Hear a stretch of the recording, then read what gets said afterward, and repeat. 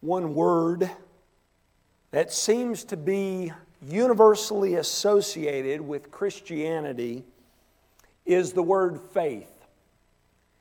When we refer to Christianity, we refer to it at times as the Christian faith. When we refer to Christians, we refer to them as men and women of faith. And when we refer to Christian organizations, we at times refer to them as faith-based organizations. And while those terms are common to us, there are few who understand what that word faith means biblically. What do we mean when we refer to someone as a person of faith? Or what do we mean when we talk about a faith-based organization? What does that word faith mean? Some believe it means being optimistic that things are going to work out. They speak of being hopeful of certain things, wishful, having faith that certain things will happen. For example, maybe you're hopeful for good weather this next weekend. You have faith that it won't rain. Many define faith in that way, being optimistic. Some view it as this force that one can use to activate and alter certain things in life. Many of us parents, we have noticed in our kids' TV shows and in Disney movies, at times kids will be encouraged to just believe with all your heart. If you believe something strong enough, you can achieve it and you will receive it. Is that what we mean when we talk about faith biblically? Now, here's a very simple definition of faith from Scripture. Faith is believing in what God has said because He has said it. Faith is when you take God at His word and you trust that He is going to do what He says He is going to do, and you live accordingly regardless of the circumstances and how they may change because of who God is and what He has done. The author of Hebrews, in that great chapter on faith, Hebrews 11, you'll read it this week in your scripture reading. In verse 1, he says this, "Now faith is the assurance of things hoped for, the conviction of things not seen." That is the biblical definition of faith. It's being confident, being sure that God is going to do what He says He is going to do because He said He is going to do it. Regardless of the circumstances, you believe God is going to do what He promised because of who He is and what He has done. It's having an assurance of things hoped for, being convinced of things you have not seen because you believe in God's Word. If you have your Bibles, turn to Luke chapter 9. Luke 9, we are looking at verses 37 through 45 this morning, continuing our study through the Gospel of Luke, and we are approaching a pivotal point in the book. In the next few weeks, we are going to arrive at Luke 9:51. And in that verse, we're told that Christ's focus shifts from His ministry in Galilee toward Jerusalem. We have spent the majority of our study in the Gospel of Luke up to this point focusing in on Christ's ministry in Galilee. But in Luke 9:51, Luke tells us, when the days drew near for Him to be taken up, Jesus set His face to go to Jerusalem. So Jesus is getting ready to set His sights toward Jerusalem, and many of you know the work that He is going to do there. There He will be betrayed and arrested and denied and tried and beaten and hung between criminals on a criminal's cross. And we are told that the reason He goes to Jerusalem to die in this way is to die in our place in order to accomplish our salvation. And Jesus has been telling His disciples of this work that He is going to do for a while now. We learn in Luke 9:22, He tells them, "The Son of Man must suffer many things and be rejected by the elders and chief priests and scribes and be killed, and on the third day be raised." So He's been telling His disciples of this work, and He's getting ready to set His sights toward Jerusalem to go and accomplish this work. But before He leaves the area of Galilee, and while He is on the path to Jerusalem, and before arriving in Jerusalem, Luke shares with us some lessons that Jesus shows and shares with His disciples along the way. One lesson is a lesson on faith. And that's what we're going to be looking at this morning. In this passage, Jesus shows His disciples the importance of faith. He gives them an important lesson on faith, and the reason why is because they lived in the midst of and were influenced by a faithless and godless and twisted generation. Folks, I pray this morning that you see that that's where we find ourselves as well. Jesus' words certainly apply to us this morning. Luke 9. Again, we're going to be looking at verses 37 through 45. This morning we're going to be studying, here's the title of the sermon, Jesus' important lesson of faith to a faithless and twisted generation.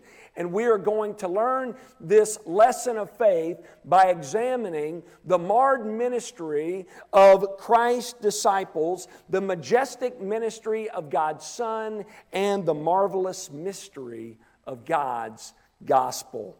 Before we begin with this story, let me remind you again of where we are, because the story we looked at last week goes along with the story today. That story just flows right in to this one. In fact, in Luke's timeline, the story we're going to look at today takes place a day after the events we looked at last week. Look at Luke 9:37. We're told, on the next day, when they had come down from the mountain, a great crowd met Him. So, again, we see this event here, it takes place on the heels of Jesus' transfiguration. Last week, we discussed the fact that the inner three disciples, Peter, James, and John, they go with Jesus in the region of Galilee up on a mountain, and there they get a glimpse of the glory of Jesus. There they see Him in all His beauty and His glory, and we're told that Elijah and Moses show up, and they're focused in on Jesus and the work that He is going to accomplish in Jerusalem. And then Peter, James, and John, they hear the voice of the Father as well. And He says this of His Son. He says, "This is my Son, my chosen one. Listen to Him." We said last week that God wanted the focus of His disciples. He wants our focus on His Son, Jesus Christ. He wants us to look to Him and listen to Him and follow Him, to place our faith and trust in Him. And the reason why is because the world is broken and man is faithless and twisted. We need the voice of Christ to listen to. We need the person of Christ to believe in and follow. We need the work of Christ applied to us. We need the strength of Christ in us so that we can live by faith and please God in this twisted and faithless generation.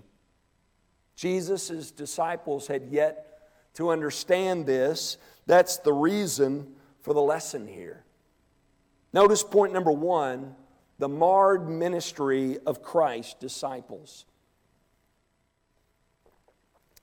Notice the contrast between the glorious details of Luke chapter 9, verses 28 through 36, and the horrific details of Luke chapter 9, verses 37 through 39. Look, beginning in verse 37, we're told, on the next day, when they had come down from the mountain, a great crowd met Him.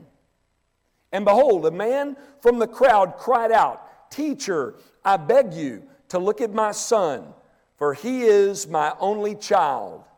And behold, a spirit seizes him, and he suddenly cries out. It convulses him so that he foams at the mouth and shatters him and will hardly leave him. So here we see down from this glorious place of heavenly beauty, they come down into this dark valley of despair.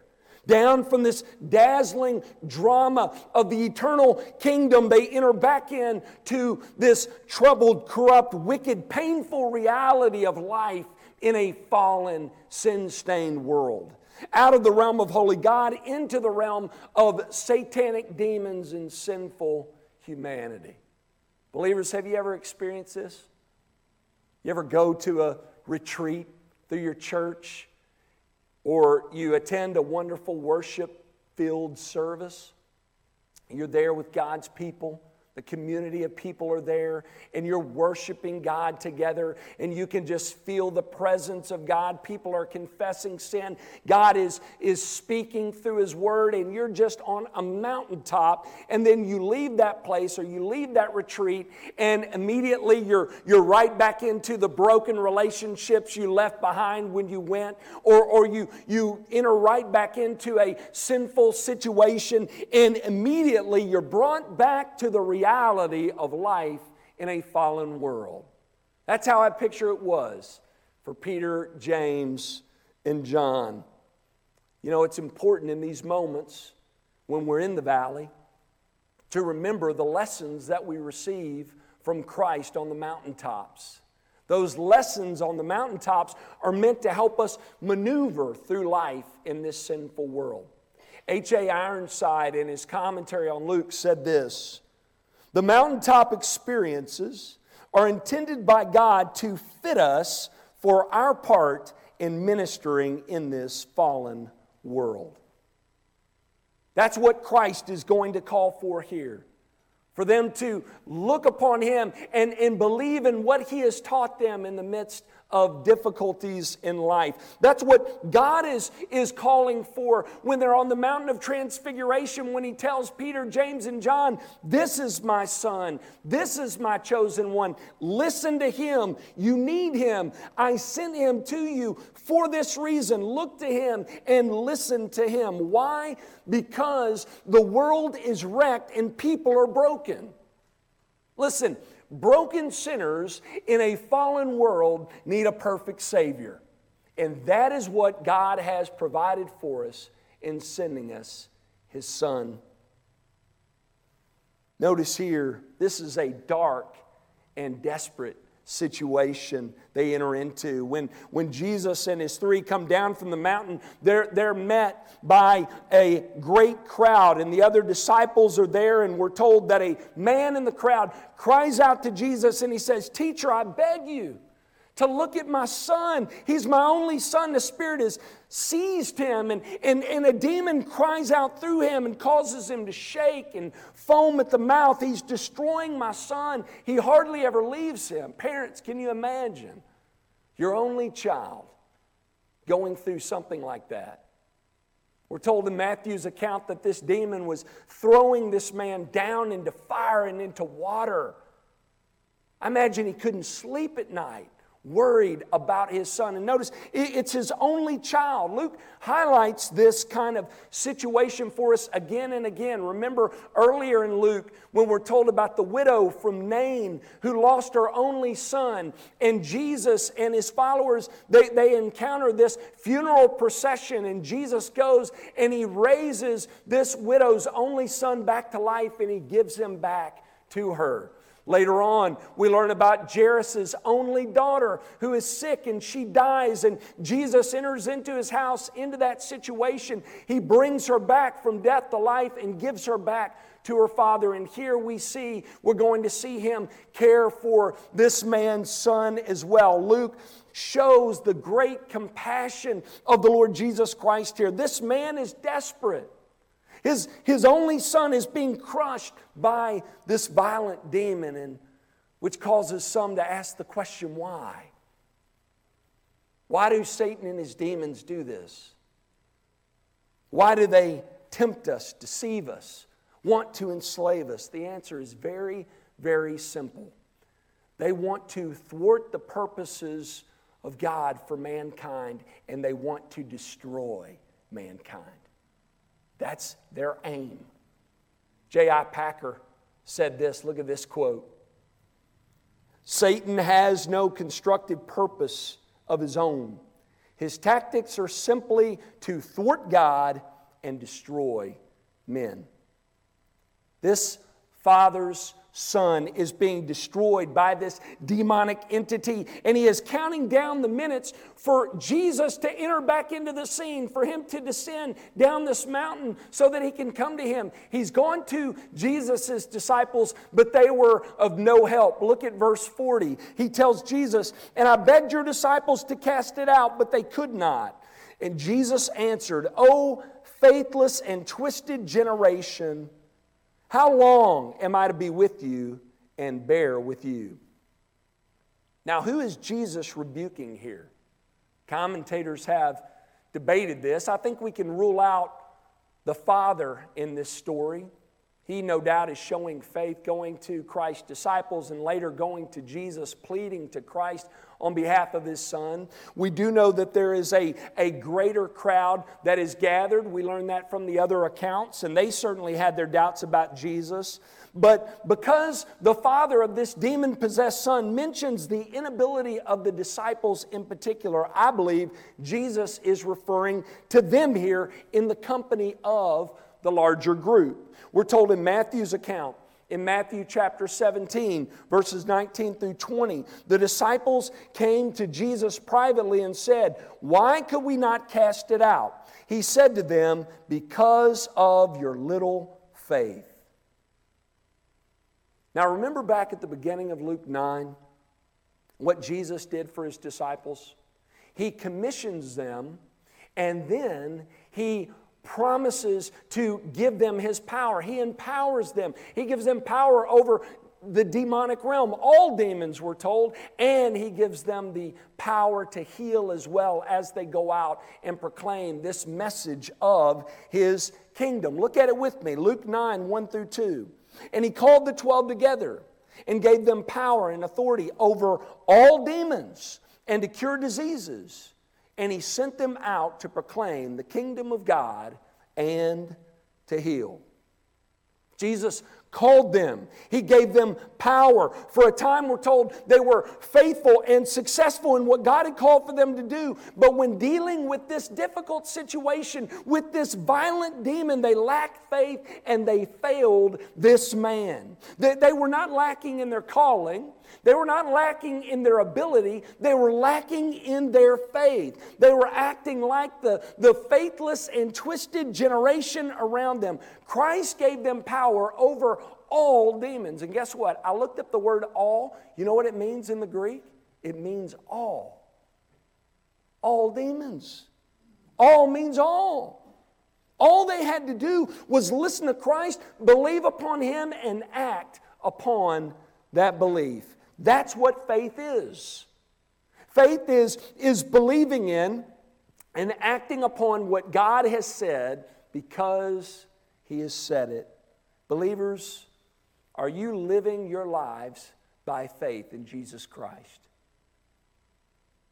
Are you spending your days studying his word? Are you believing in what you read, the promises found there, and are you acting upon that belief? And I'm not talking about casting out demons.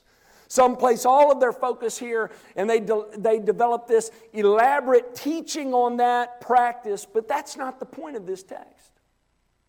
The point of this text is that Jesus' disciples are to live their lives by faith. They are to believe and act upon what God has said because he has said it. Paul says in Romans 1:17 that the righteous are to live by faith. What a wonderful word for us this morning, believers. When tough times come, when the storms of this life hit, are you living by faith? Are you living by faith today? Tough times have no doubt come. Are you trusting in God's Son?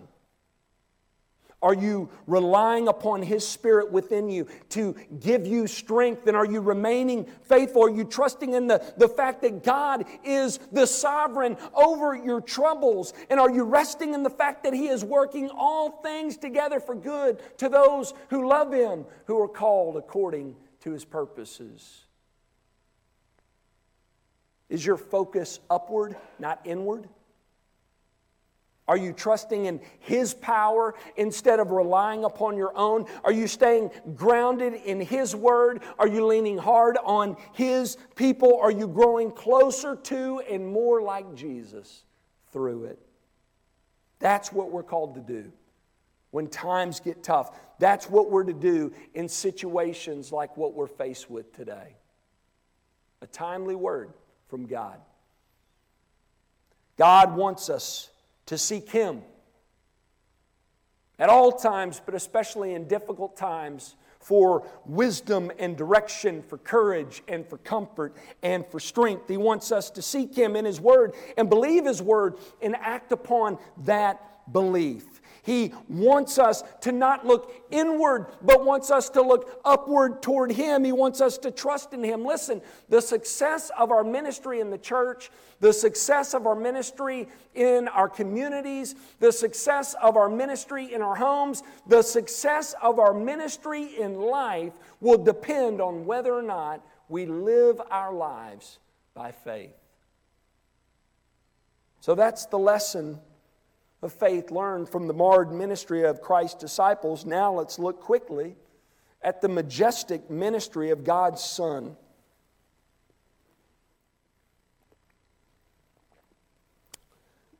Look at the end of verse 41. Jesus says to the man, "Bring your son here."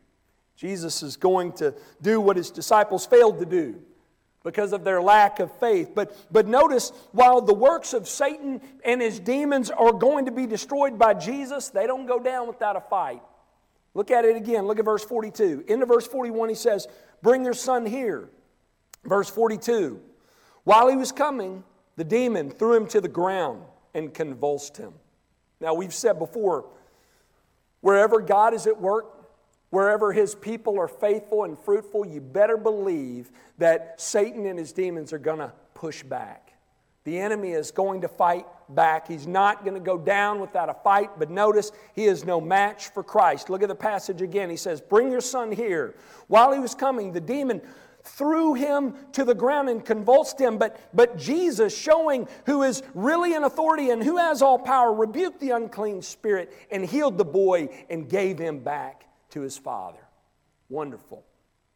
Can you imagine the joy that this dad encountered in this moment?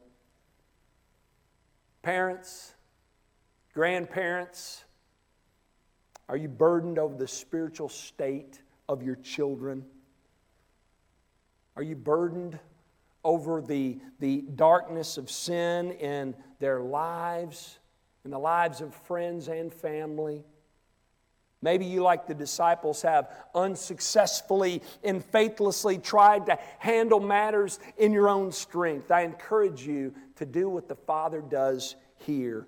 Bring that person to the feet of Jesus. Plead to Christ on their behalf. Bring them before God's throne of grace and plead with the Lord to graciously draw that person to Himself and transform him or her from the inside out. That is the kind of faith that pleases God. It's faith that says, "God, I believe You sent Your Son to save sinners, and I plead with You now to save this loved one of mine. Save them today." J.C. Ryle says this in his commentary on Luke. He says, "There are many Christian fathers and mothers at this day who are just as miserable about their children as the man of whom we are reading. What should a father or mother do in a case like this? They should do as the man before us did. They should go to Jesus in prayer and cry to Him about their child. They should spread before that merciful Savior the tale of their sorrows and entreat Him to help them. Great is the power of prayer and intercession. The child of many prayers shall seldom be cast away. God's time of conversion may not be ours. He may think fit to prove our faith by keeping us long waiting. But so long as a child lives and a parent prays, we have no right to finally despair about that child's soul. The Father in this story did not quit on His Son. He went to Jesus. He cried out to Him. He pleaded on behalf of His Son, and Christ healed him. And we're told they were all amazed. Look at verse 43 of Luke 9. And all were astonished at the majesty of God. They were amazed. They saw the greatness of God on display in God's Son.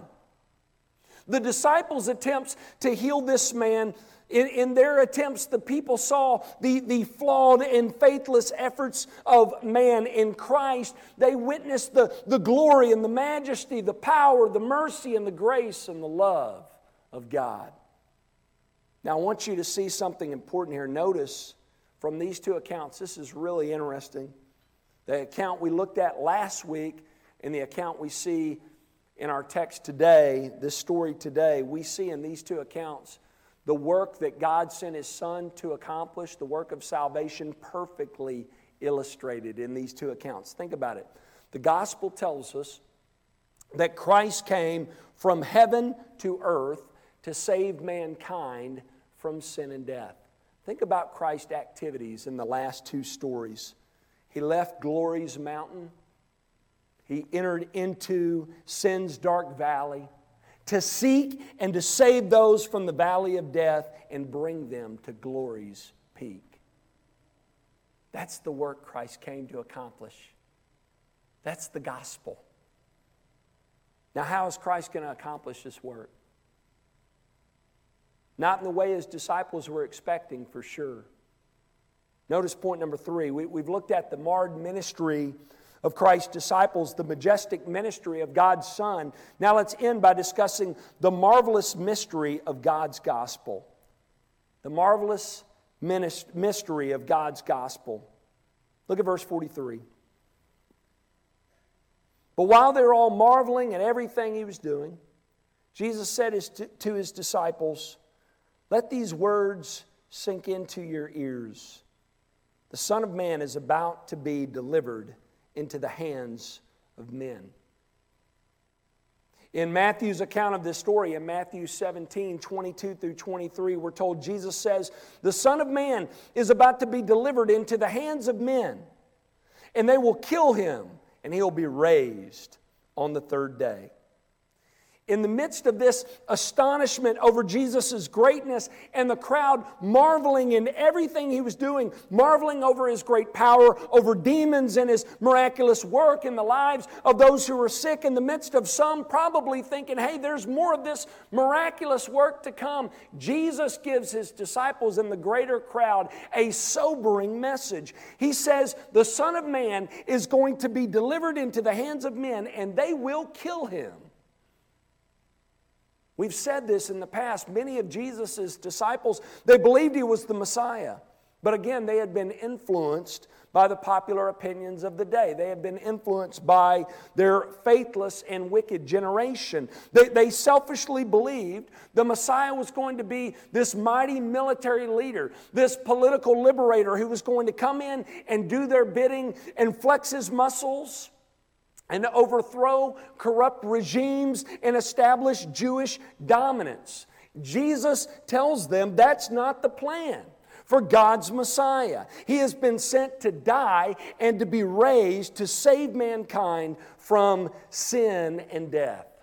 Boy, that was hard for the disciples to hear. It would take great faith to believe it, and they struggled with it at first. They struggle with taking God at His word and believing on that word and acting upon that belief. Look at verse 45 of Luke 9.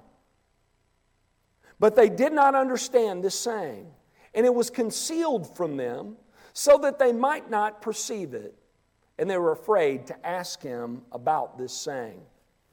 Now, This verse of Scripture has been debated in Scripture by other commentators. It's been debated quite a bit. Some argue that God is the one supernaturally keeping them and blinding them from seeing and perceiving this truth until the work of His Messiah is completed. Now we know God is sovereign in salvation. He is the one who gives eyes to see and ears to hear and a heart to understand, and all praise goes to Him when someone responds in repentance and faith. But the question I want to ask is this: is Luke pointing out a special work of prevention by God here to keep His disciples from seeing? Some believe that He is. I don't interpret it in that way for a few reasons. One, Christ pleads with them to hear. He says, let these words sink into your ears. He tells them multiple times in multiple ways that He is going to suffer and die and rise again. And the fact that we're told that they were afraid to ask Him more about this teaching seems to indicate that He would have shared more with them had they have asked. Also, we're told later at Jesus' resurrection, when the angels appear to the women in the empty tomb, they say, don't you remember Christ told you this? Later on, when Jesus is with His disciples, He takes them to the Scripture. He shows them these things, this work that He was sent to do, and He brings understanding to their mind through that. I think Luke is simply describing the disciples' inability to understand because of their preconceived ideas about who the Messiah is, because of their lack of faith, because they're so troubled by this idea of a suffering Messiah. It just did not make sense to them. So much so that we're told they were afraid to ask Him about this. They didn't want to ask any more about it. When they thought about who the Messiah was going to be, they were setting their minds on who they wanted Him to be rather than who He said He was. Instead of believing in what God had said, because God had said it, they chose their version. They saw no benefit in a dead Messiah, even though Jesus told them it was good for Him to go out in this way. They preferred their version better and chose to believe that lie rather than the truth. How often do we respond to difficult teachings found in God's Word in this way? We will either add to it, take away from it, explain it away. We'll even get our favorite verses and we'll pin those against the verses we don't like, trying to disprove them, doing all sorts of sinful things. We do that. We choose to believe a lie rather than the truth, and we make a mess of the message and the ministry. For example, here's one for you. God tells believers in His Word clearly the Christian life is difficult. It's filled with sorrow and suffering, pain and death, losses and crosses. Yet there are some who, when they describe the Christian life, they explain it as a life of sunshine and rainbows. They prefer their version instead of the truth. They spread those lies and they hinder the ministry and the message. God tells us life is hard because the world is broken and man is fallen. That's why this man's son in this story is demon-possessed. That's why God's Son, when He sent Him, He was rejected and killed. But we also learn while the world is messed up because of the sin in our lives and world, while we've made a mess of things, God He makes it clear in His Word that He is at work in the midst of the mess in this world, in this broken and in fallen, sin-stained world. God is at work for His purposes and for His glory. What a wonderful word for us today, believers. I've seen Him at work in this way in the past few weeks, in the darkest of times. He does the greatest and most glorious of works. Just think about Calvary, the darkest event in history. And we see God at work at Calvary. in the darkest of times, doing the greatest and most glorious of works, bringing about our salvation. While the Son of Man was delivered into the hands of sinful men and crucified, God raised Him up on the third day. And through His death and resurrection, there is forgiveness of sin, restoration to God, life eternal through repentance of sin and faith in Christ. Marvelous work in the darkest of times. The question I want to leave you with today is this: are you trusting in this work alone for your salvation? Have you placed your faith and trust in Christ as your great Lord and Savior?